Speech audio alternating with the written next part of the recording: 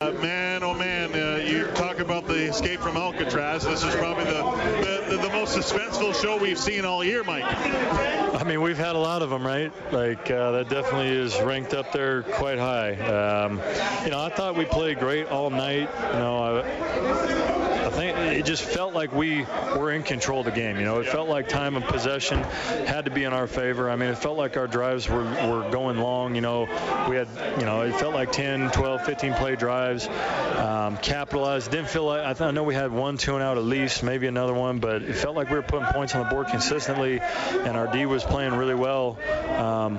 But that just goes to show that Hamilton didn't hang it up. They kept battling, and they put themselves in a position to have a chance to win the game at the end. And, part of that is our own mistakes, where we gave them some opportunities. The other part of that is they just kept battling. So, I'm glad we don't have to play them again this year, at least not in the regular season, because it seems to go wire to wire with those guys every time we play them. First third of the season comes to an end tonight. It was pretty good 6 games, was it not? I mean, you're 6-0. You've fought through so much, and I still think, you haven't got your full lineup in, and I don't know when that's going to happen. You probably still can get better as you move along. You got to be, when you look at the big picture, you got to be pretty happy with where you guys sit right now, aside from all the injury issues, of course. Yeah, no question. I mean, if you'd have told me at the beginning of the season, all the injuries that we were going to have, and told me we were going to be 6-0, I would have said, well, yeah, of course we are, but I would have really been thinking, like, how are we going to pull that off? But the way we've done it is just having confidence in the guys that are stepping in to do the job. We had more injuries today. Zylstra didn't play the second half, neither did Sorensen. Beard and Getzlaff stepped up and played great. Perk was in for his first game. He played great. He was rushing the ball really well, did good in pass protection. But it just continues to get more and more important. The first third, like you said, is done, and we haven't done anything yet. We've done nothing but give ourselves a great opportunity. And, the thing about it is you got to keep winning, especially the way our division's going right now. Every team's playing good football, and so even though we're 6-0, we really don't have much of a cushion in front of Calgary and BC. It's just one of those things where we got to take it 1 week at a time. That's what we're going to do. We'll start to get some guys healthy in the next couple of weeks, but until that time comes, we're just going to keep battling. Mike, growing up here in Edmonton and having a chance to play with some pretty outstanding quarterbacks, I just wanted to congratulate you today in passing a great quarterback who's up in the Wall of Fame here, Tom Wilkinson, going number 2 all-time for receptions as an Eskimo.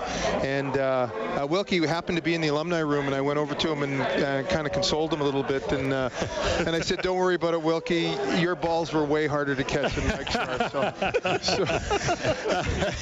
Well, and he said, yeah, because he says I gave the receivers an option which end they could catch it.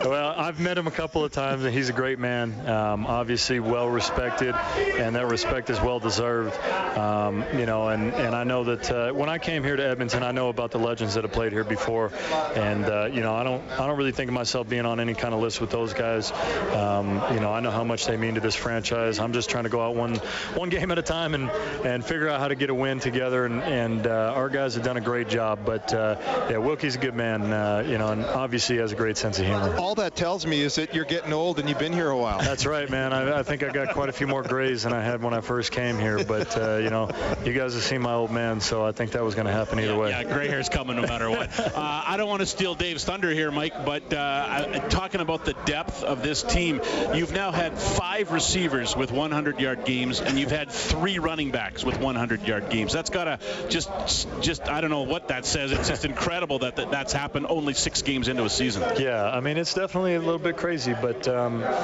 again, with the talent that we have, I guess I'm not really that surprised, just in the sense of, there's never a guy that goes down where it's like, oh, okay, well, that was the breaking point, like now we're screwed.